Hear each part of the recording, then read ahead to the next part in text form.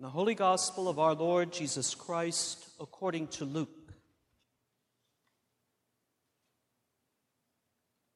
Some Pharisees came and said to Jesus, "Get away from here, for Herod wants to kill you." He said to them, "Go and tell that fox for me, 'Listen, I am casting out demons and performing cures today and tomorrow, and on the third day I finish my work. Yet today, tomorrow, and the next day I must be on my way, because it is impossible for a prophet to be killed outside of Jerusalem. Jerusalem, Jerusalem, the city that kills the prophets and stones those who are sent to it. How often have I desired to gather your children together as a hen gathers her brood under her wings, and you were not willing. See, your house is left to you. I tell you, you will not see me until the time comes when you say, 'Blessed is the one who comes in the name of the Lord.'" The Gospel of the Lord. When I was growing up in the Midwest, I used to crave those gold stars that our teachers would pull out of their desk drawers to put on a well-done assignment. I'm seeing another Midwesterner always say, "Yeah, that's how it worked." So you all get one of those today for being here after we lost an hour this morning.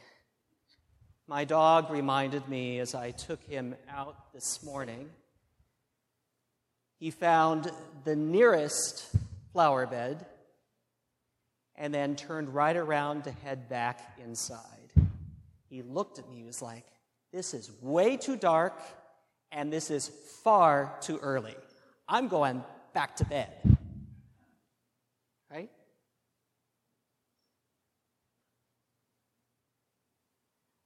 Many of us have been struggling these past few weeks with the darkness. Of course, it is metaphorical in large part for us in a peaceful part of the world, but we imagine all of those right now who are living in the darkness of bunkers and subways and basements, not sure when the light will shine. I was watching a report just last night of a Ukrainian American in New Jersey who is packing up supplies for the relief effort. She has relatives back in Ukraine. And the reporter asked her, "So how are you sleeping?" And she said, "I'm not." She said, "I only go to sleep after 2 a.m. because that's when the sun rises in Ukraine, and I know they've gotten through another night." The darkness.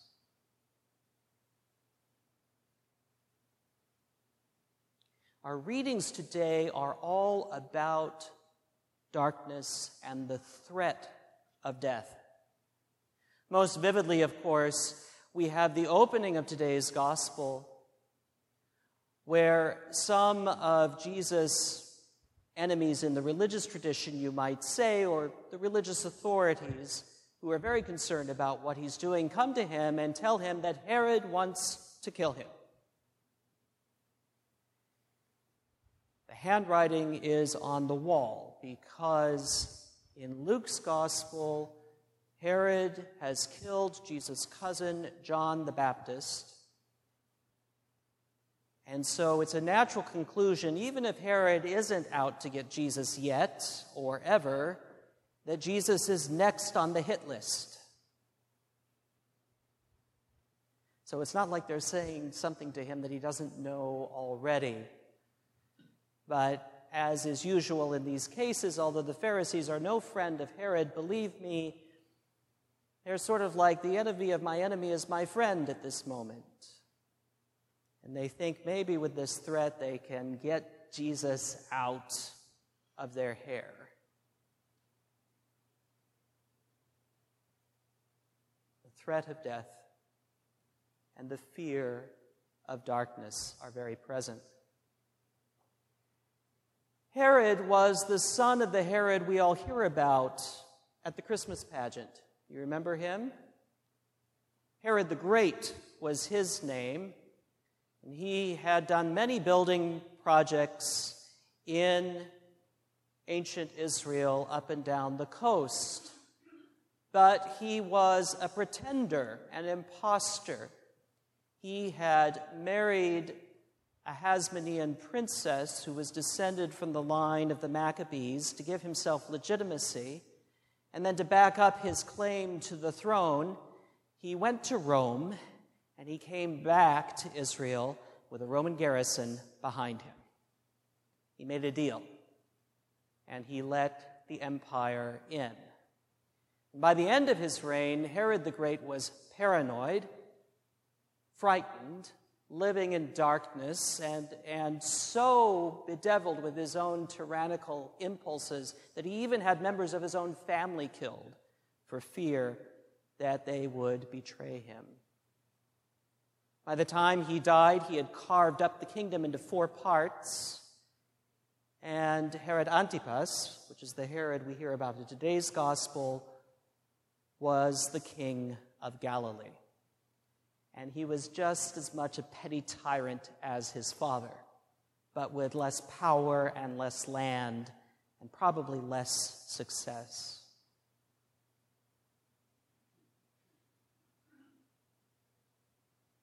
So what does he have? He has the threat of death and the threat of darkness, and he will use it in whatever way he can. This is how the world works. You all know this. You all have lived through the anxiety of the past few weeks, and sometimes that anxiety that many of us know, especially at night when the darkness is deep. And we imagine those who look forward to the dawn, even when they're being told no dawn will come.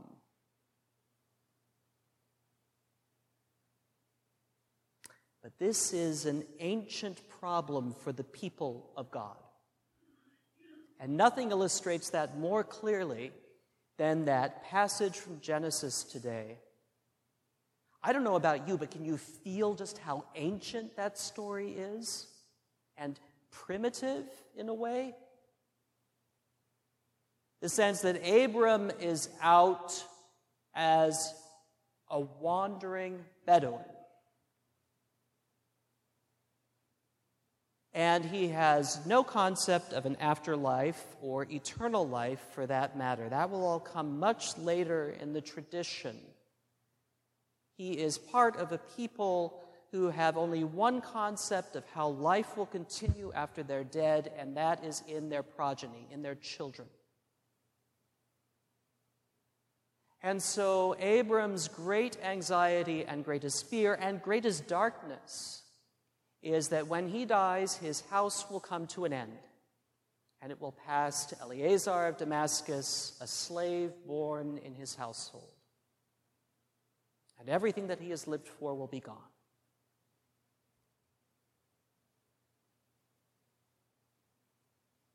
To underscore that sense of foreboding and imminent ending, the author of the story, and perhaps those ancient Bedouins who told it around the campfire, says that Abram falls into a deep sleep, and then he is enveloped in a terrifying darkness.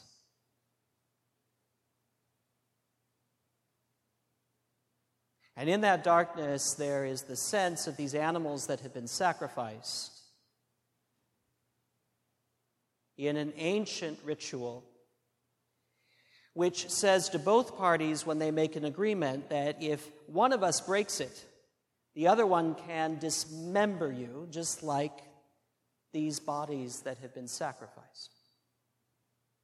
Such a pleasant thought, right? But you see what I mean? It's very primitive, very, very visceral, very earthy. But in that midst of that terrifying darkness, what does Abram see but a torch, the light of God, passing right through the death that surrounds them?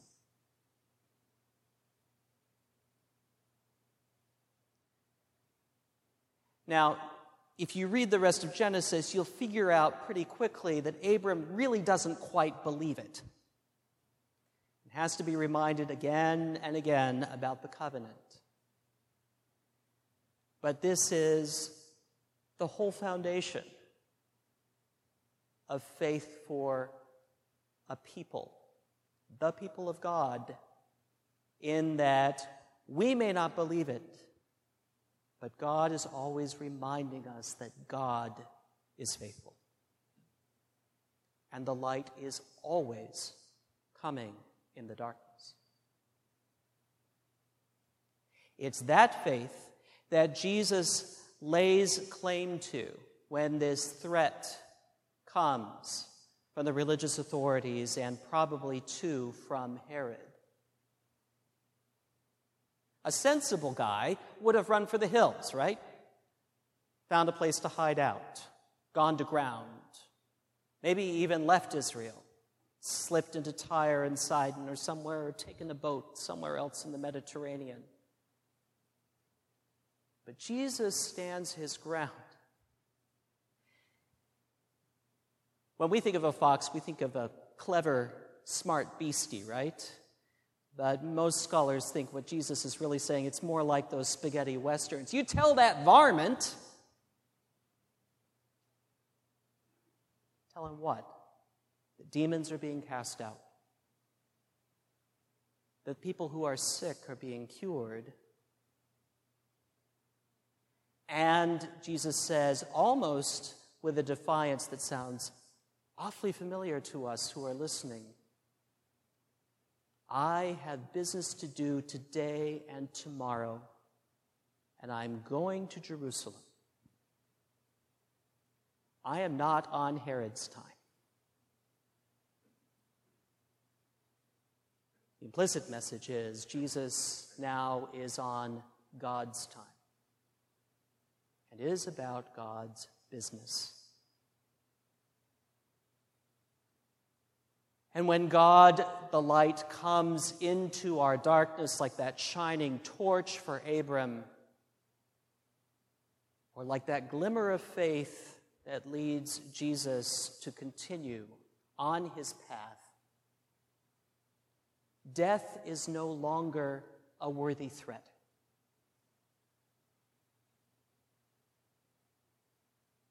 Because we don't have a God of death. We have a God who comes to Abram and says, I will give you a child. Even though, if you remember the story, Abram and Sarai are far beyond childbearing years. A God who comes to us in Christ and says, I will give you new life where no death can touch you anymore.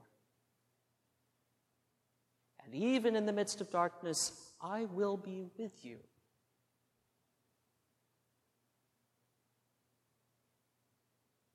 Because here's the remarkable thing.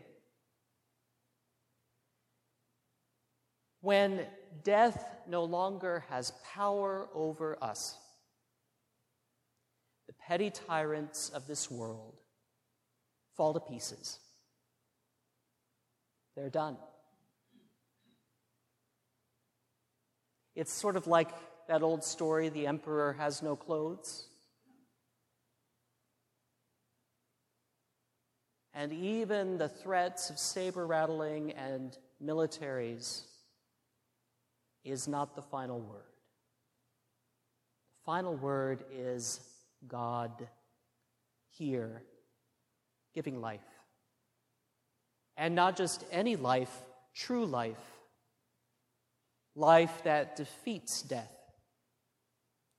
And if death is defeated, if it really is, which is one of the great questions for us as people of faith and people who are moving at this time through Lent, then there might just be a chance that we are truly a free people. And so too are all those at this time who are holed up in subways and basements and bomb shelters. Our siblings in Ukraine and other parts of the world where people are living under threat. The light is coming. Keep the faith and be free.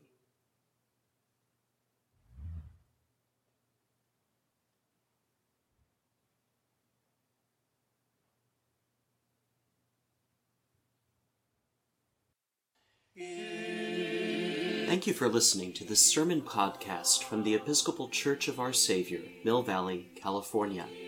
We are a growing community welcoming those seeking to deepen their relationship with God and to journey in faith with God's people through the breaking of bread and in service to others in Christ's name. You may reach us by phone at 415-388-1907, search for us online, or visit our website at oursaviormillvalley.org. We wish you God's peace, and we hope to greet you in person very soon.